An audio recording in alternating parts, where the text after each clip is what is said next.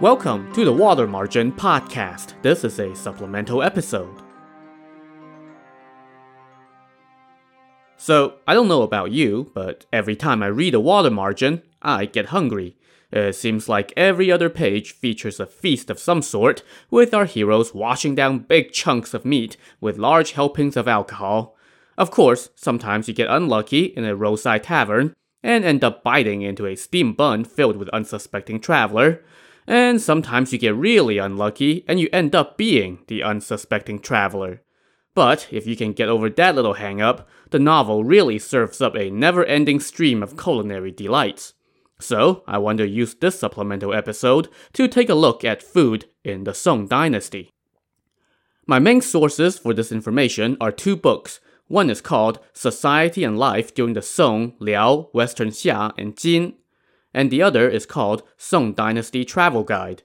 I will include links to both books with the post for this episode on the podcast website, but both books are in Chinese, so they won't do much good for the non-Chinese readers out there.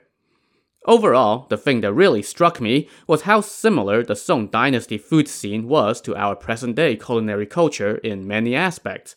This was a time of great variety, at least for those who could afford it, and we'll get to that point later. But if you had money, there was no shortage of delights for your palate. The Song Dynasty had a vibrant food scene, which took off as retail and commerce flourished. For instance, in Kaifeng, the capital of the northern Song, it was said that most residents ate out most of the time rather than cook at home. There were night markets filled with eateries that ran until midnight, and then they would reopen just 5 hours later for the breakfast crowd. You could get all sorts of pastries, fruits, meats, soups, and teas at these night markets, usually for just a few coins, thus making them accessible to large portions of the residents. When these shops reopened for breakfast, they served things like porridge and pastries, and they also offered warm water for customers to wash up as part of their morning routine. And in some bustling sectors of the city, these markets ran through the night. As someone who grew up in the southeastern city of Guangzhou, which is the culinary capital of China and is famous for a food scene that runs deep into the night, these descriptions brought back more than a few childhood memories for me. The capital Kaifeng was home to all types of dining establishments, featuring culinary styles from the north, south, and southwest. You had large multi-story restaurants where revenge-minded heroes might occasionally toss an adulterer or two out a window. You had tea houses where said adulterers might conspire with meddling neighbors. You had small eateries where men of valor bonded over bottles of grain alcohol. You had stalls selling various treats like date cakes. You also had many vendors walking the streets, hawking everything from fresh fruits to steamed buns to rice porridge, and occasionally one of them might get unlucky and stumble over the dead bodies of men who ran afoul of one of our heroes the night before. Similar culinary cultures could be found in other major cities of the time. Just think back to the description of all the fine dishes that Song Jiang was subjected to during his woe-is-me exile in Jiangzhou Prefecture. Even small towns and transport hubs had their own bustling food scenes. In fact, Lu You, a famous southern Song Dynasty poet, had many references in his poetry describing the food scene in small towns and country hamlets. And this is certainly reflected in the novel as well. For instance, recall how Lu Zhishen went on a pub crawl in the market town near his monastery, hoping to find a place that would serve him wine. Or when Song Jiang and his escorts went to one tavern after another in a riverside town, hoping for service. Even in those small towns, there appeared to be no shortage of restaurants. Now, let's talk about what kind of food they were eating, and let's start with the staple foods. In the north, this consisted primarily of millet and wheat. In the south, it was primarily rice, and this north-south divide more or less continues today. I should note, however, that even though the north relied primarily on wheat and millet, during the northern Song, the government also transported more than 850 million pounds of rice to the capital every year. So, that means rice was also a common staple food in the north, particularly for officials and soldiers, i.e. the people who worked for the government. In fact, I came across a story from around the time of our novel that reflects this. According to this story, one of the Huizong Emperor's favorite officials lived next to a monastery. Every day, you could see, quote, snow-white grains of rice flowing out of the ditch running away from the official's home. Presumably, these were leftovers discarded after the official and his family had their meals. A monk in the neighboring monastery started scooping up these grains of rice out of the ditch, washed them clean, and then dried them and stored them. Within a few years, the monk had collected enough gutter rice to fill a whole bin. Later, when the capital had been sacked by the troops of the Jin kingdom, the official's household ran out of food, and he and his family were starving. At that point, the monk cooked the rice that he had scooped out of their ditch and delivered it to them, and the family survived on this rice. Of course, I couldn't find any mention of whether the monk bothered to mention to the official where that rice came from. In addition to rice, people also steamed millet, and both were also used in kanjis, which were basically grain porridges. In the south, kanjis were made with rice. In the north, they were usually made with barley, beans, or glutinous rice. Kanji was a way to stretch your supply of grain, which made it a subsistence food for the lower classes, as well as a popular item doled out to the masses during famine relief. But kanji could also be a fancier dish. It came in both savory and sweet flavors with various ingredients like meats and vegetables. For instance, in the capital, there was something called the kanji of 7 treasures and 5 flavors. The 7 treasures were walnuts, pine nuts, a particular type of mushrooms, persimmons, millet, chestnuts, and beans. And there were also shreds of meat and tofu in there as well. While rice and millet were steamed or made into kanji, wheat was most often turned into flour and used to make a whole slew of dough-based items like buns and noodles. And buns were not just food for the masses, they were popular with the wealthy and powerful as well. In fact, the real Cai Jing, the Prime Minister Cai in our novel, who kept getting his birthday presents hijacked, actually had a buns department in his home kitchen. Such was his fondness for buns, and in particular, buns filled with crab roe. There was a dazzling variety of buns with all sorts of toppings and fillings. There were roasted buns, which were also called hu buns, or barbarian buns, because apparently roasting came from the so-called barbarian nomads who had invaded the heartland in an earlier age. There were savory buns, sprinkled with seasoning like sesame, and sweet buns, flavored with sugar or honey. There were also all sorts of filled buns and dumplings, like wontons, shrimp-stuffed buns, sweet meat steamed buns, roasted fruit-filled buns, and something called Mrs. Cao's meat pies, which were apparently so good and so famous that they inspired a slew of imitators. Again, not unlike today, when you might have so many imitators of one famous restaurant that you end up with establishments named something like the Real Luigi's. So that's staple foods. Next, let's go to vegetables. And again, there were many varieties here, whether it's greens, melons, carrots, beans, herbs, and so on, with lots of regional specialties. Aside from fresh vegetables, there were also many types of pickles, like ginger and carrots. Also, vegetarian food had by this time become a popular cuisine thanks to the rise of Buddhism and its strict observance of vegetarianism. Well, unless you are Lu Zhishen, in which case it was, bring me whatever meat you have, I'm not picky. One meat from this time period that I don't think Lu Zhishen would have appreciated, however, was fake meat. Centuries before the Impossible Burger, the folks in the northern Song were already making fake meat from vegetarian components, and apparently doing a darn good job of it too. Just as an example, they had a dish called steamed vegetable duck, which was actually steamed gourd. They had fake pan-fried pork, which was thinly sliced gourds and wheat bran, pan-fried with oil, green onions, pepper, and wine. I mean, that sounds pretty darn good. There were, in fact, all sorts of fake meats, everything from fake chicken to fake pufferfish, because apparently even monks want to live dangerously every so often. Now, during the Song dynasty, they served fruits before you got to the main courses, so let's talk about fruits before we get to the meats. Again, I was just struck by the wide array of selections that were available during this time. According to records, in the major city of Luoyang, you could find 30-some varieties of peaches, 16 varieties of apricots, 27 varieties of pears, 27 types of prunes, 11 types of cherries, 9 types of pomegranates, and 6 types of apples. And there were other fruits like papaya, lychees, dragon eyes, sugar canes, dates, water chestnuts, grapes, and so forth. And again, there were a lot of regional variations in what fruits were available where, but the overall theme seemed to be that there were many choices. While researching this topic, I came across a description of one dish that was apparently quite popular at the time. They put cherries on steamed rice and heated it up until the cherries burst, and their juices seeped through the rice, infusing it with the sweet flavor. And now I'm honestly tempted to try this at home. They also did some other things with fruit that I did not expect. They made cold treats with them. Yeah, they had frozen desserts back in the Song. I was kind of surprised to learn that, but apparently, by the Tang Dynasty centuries earlier, ice was already being sold in street markets.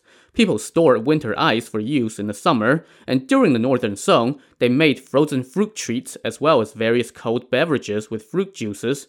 One popular item was basically crushed ice infused with fruit juices, like our snow cones today. One guidebook of the capital Kaifeng from the time period mentioned that there were 2 stalls outside one of the city gates that were the most popular places for frozen treats, which they served in silverwares. During the summer, the guidebook said, there was always a line at these stalls. Now, let's get to the main action, the meats.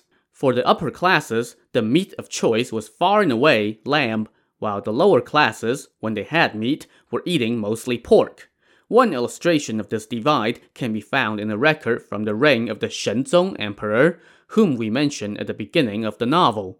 During his reign, the kitchen in the imperial palace served 574,696 pounds of lamb in 1 year, compared to just 5,464 pounds of pork. As lamb became the preferred meat for the upper crust, its prices rose increasingly out of reach for the lower classes. During my research, I came across a story about a poor scholar who really loved lamb but could not afford it.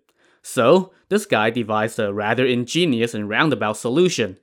He struck up an acquaintance with Su Dongpo, a famous scholar and court official during the Northern Song. As acquaintances were wont to do, the 2 men wrote letters to each other. But the poor scholar would then take the letters from Su Dongpo and trade them for lamb. You see, Su Dongpo's penmanship was revered throughout the land, and anything bearing his handwriting was something of a collector's item. So, the scholar traded Su Dongpo's letters for lamb, and he got something like 12 pounds of lamb for every letter. Later, when the prime minister learned about this, he made sure that Su Dongpo never heard the end of it, in part because they were rivals. The prime minister went so far as to mockingly call Su Dongpo's letters something to the effect of lamb currency. So, when we read in the novel that so-and-so slaughtered a sheep to treat their guests, keep in mind that this was no small gesture, because lamb would have been a rare treat for most of the population. While the upper classes were busy laughing at each other over their lamb chops, the lower classes contented themselves with pork, and there was apparently a huge supply and demand for pork. It's said that in the capital Kaifeng, people drove pigs into the city non-stop every day for slaughter. Each herd that came in had tens of thousands of pigs driven by dozens of people. And this profession was reflected in the novel as well. Remember that one of our heroes, Shi Xiu the daredevil, went into business as a butcher, and he would go bring home pigs every so often. I could just imagine him being one among all these countless pig drivers. Another record said that in the major city of Yan'an, there were countless butcher shops. There were apparently even streets where every household was a butcher. When these shops' owners were not being bludgeoned by Lu Zhishen, they were apparently doing pretty good business. Every shop had sides of pig hanging in their stalls, and each shop would sell dozens of sides of pig each day, according to records. The most famous pork recipe from this time was probably Dongpo pork, named after the aforementioned scholar Su Dongpo, who supposedly invented the dish after he was sent into exile. This is basically slow-cooked fatty pork, and it is amazing. So, we have talked about lamb and pork, two meats that our heroes have chowed down with abandon throughout the novel. What about the other meat that we often read about? Beef. Well, this is where we run into some issues. Beef, as it turns out, was something of a forbidden treat. Governments throughout Chinese history often had some kind of ban on the slaughter of cattle for food because of their importance for agriculture, and the Song dynasty was no exception. So, this meant that beef would have been a rare delicacy, found only at very special occasions where exceptions to the ban might be allowed. So, it seems unlikely that our heroes would be able to just stroll into a random village tavern and order 3 pounds of beef, or that the tavern keepers would just casually mention that, hey, we freshly slaughtered an ox earlier today. And remember that scene in episode 55 where Li Kui doused the waiter with fish soup because the guy said they only served lamb and not beef?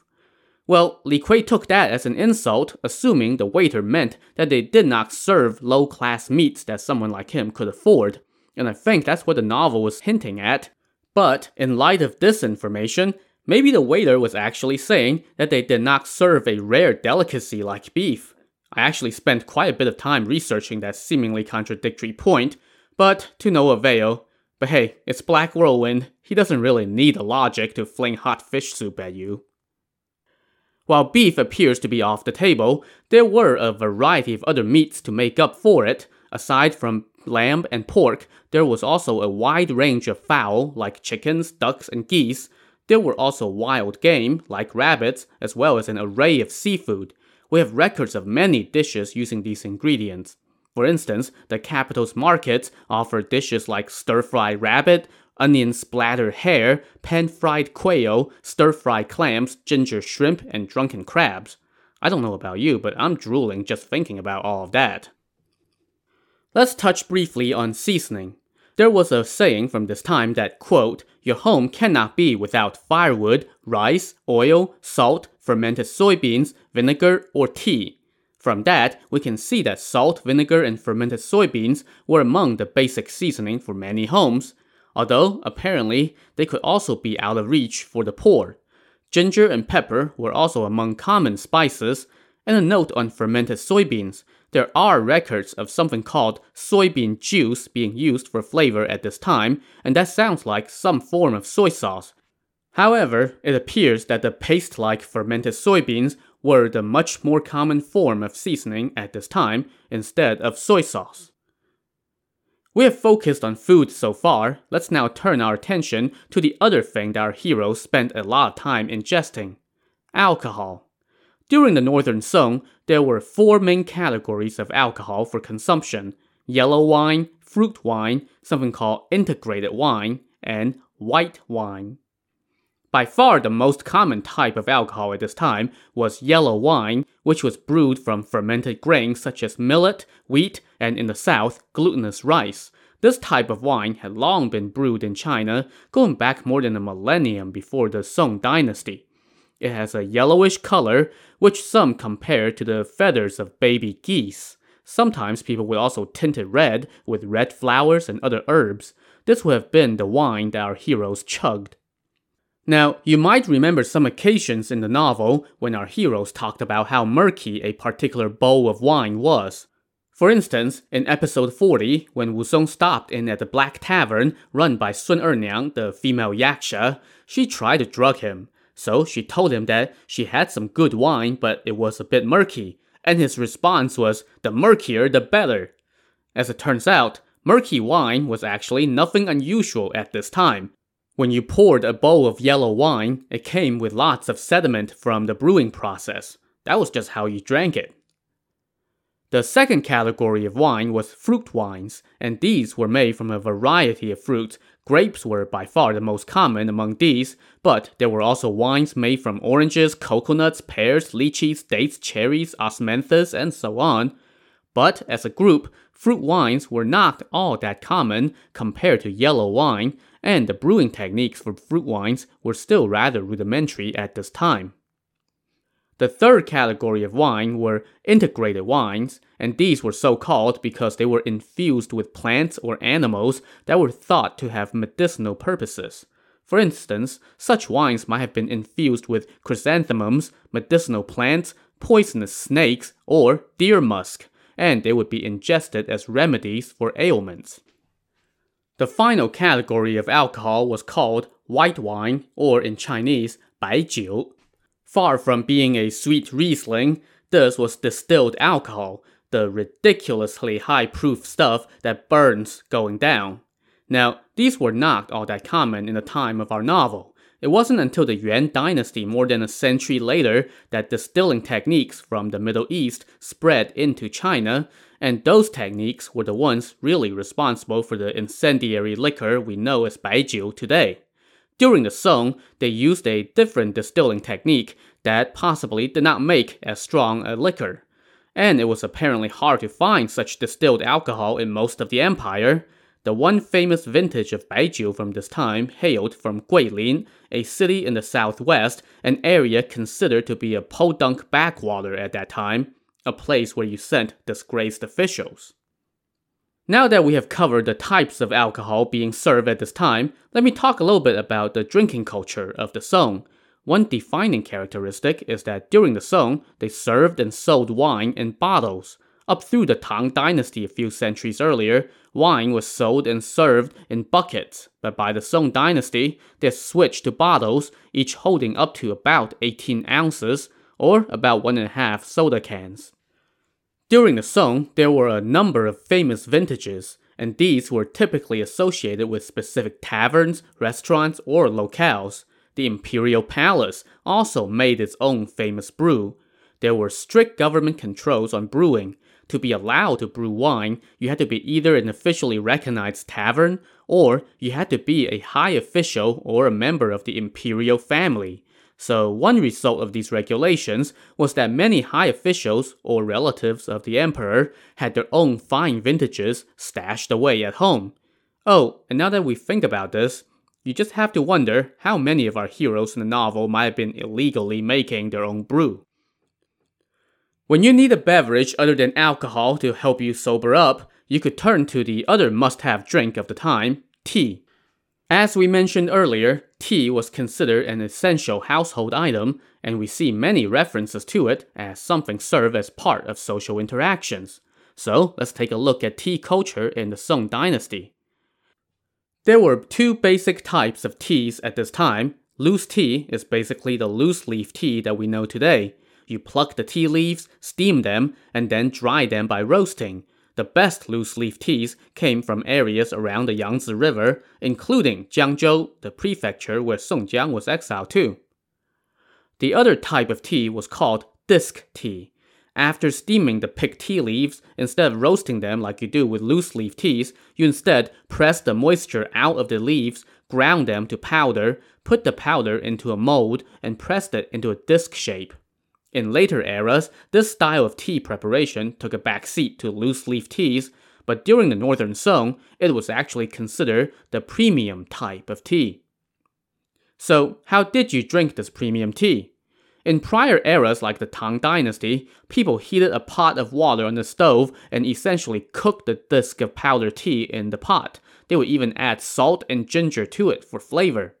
By the Song Dynasty, all of that had gone out of fashion. Instead, they put some of the powdered tea in a teacup and pour a little bit of boiling water into the cup to make a slurry or paste. Then, they pour more boiling water into this cup and whisked it until the powdered tea floated to the top, giving the beverage a thicker, creamy look. I have linked to a video demonstrating this technique in the website post for this episode, so go check it out if you're interested. If tea wasn't your cup of, tea, there were also other types of beverages that you could turn to that did not contain alcohol. For instance, they were making soy milk by this time. And, as I mentioned earlier, during the Song, they had cold treats, and some of these were drinks, like pear smoothies, coconut wine, and papaya juice. As we have seen, there was definitely no shortage of culinary options during the Northern Song, as long as you had money. There was an obvious class divide between the rich and poor when it came to culinary choices. there were many recipes by this time, carefully crafted based on the principles of color, fragrance, flavor, appearance, and name. But all these fancy recipes were mostly available only to the upper classes. On one extreme, you had records of a meal that a Song emperor had at one of his ministers' home, where they sampled 30 courses before they drank 15 cups of wine. At the other extreme, you had the poor, struggling to scratch out the standard 3 meals a day, and sometimes unable to afford even basic ingredients like salt. I'll close with a few tidbits I came across that show the variety, creativity, and extravagance of high-end Song culinary culture. That 30-course meal for the emperor that I just mentioned? Here are just a few of the dishes. The first course was roasted quail with lychees and pig's kidneys. Course number 2 was milk soup with something called the 3 Crispies. That was followed by sheep's tongue soup. And in between the various main courses, there were side dishes like quail jerky, tender chicken, and tender rabbits. There was also a lotus flower and duck soup, and something called carved flour with candy fruits. Here are a couple other illustrations of the extravagant measures the upper crust took to satisfy their palates. One official loved bream, so he built a pond in his own residence where he raised more than 1,000 breams. He even built a water wheel so that the fish would have fresh water. And then there's the aforementioned Prime Minister Cai, who was such a fan of quails that he once served more than 1,000 of them at a banquet. Rumor had it that later that night, in his dreams, he got a visit from the quail immortal, threatening to do him harm if he kept slaughtering quails, and that convinced him to stop. The most extravagant feasts during the Song dynasty were often called the, quote, 4 secretaries and 6 offices. That's a reference to how many people and departments had to be involved in managing these banquets. There were literally 4 secretaries. One was in charge of utensils, place settings, furnitures, and such. There was a secretary of the tea, who was in charge of beverages, seating, greeting, and seeing people out afterward. The secretary of the kitchen was, as you might guess, in charge of the cooking. And the secretary of platters was in charge of bringing out all the servingware and bussing the tables. Aside from those 4 people, there were also 6 other so-called offices, or teams of people, and these were responsible for fruits, veggies, candy fruits, lanterns and candles, incense, and finally, cleanup duty. The final story I'll share is about a provincial prefect who hired a renowned female chef who had worked in the capital. This chef prepared for him a sheep's head soup, a real delicacy. She used 10 sheep's heads, which was no small expense considering how pricey sheep was. She took a step further by only using the cheek meat from the heads and discarding everything else. When some folks picked up her discarded sheep's heads because they thought it would be wasteful to throw them out, she scoffed and told them that those other parts were not fit for the refined palates of the upper crust. Her soup turned out to be amazing, but it was also so extravagant and her fee was so high that the prefect soon felt that he could not afford her services. So, after less than 2 months, he found some excuse to part ways amicably with her. Think about that. Even the highest-ranking official in the prefecture could not afford this chef. So there you have it, a look at food during the Song dynasty. This turned out to be even longer than a regular episode, but hey, I can talk about food all day. And just talking about it is making me hungry, so I'm going to go grab a snack. I'll see you next time on the Water Margin Podcast. Thanks for listening.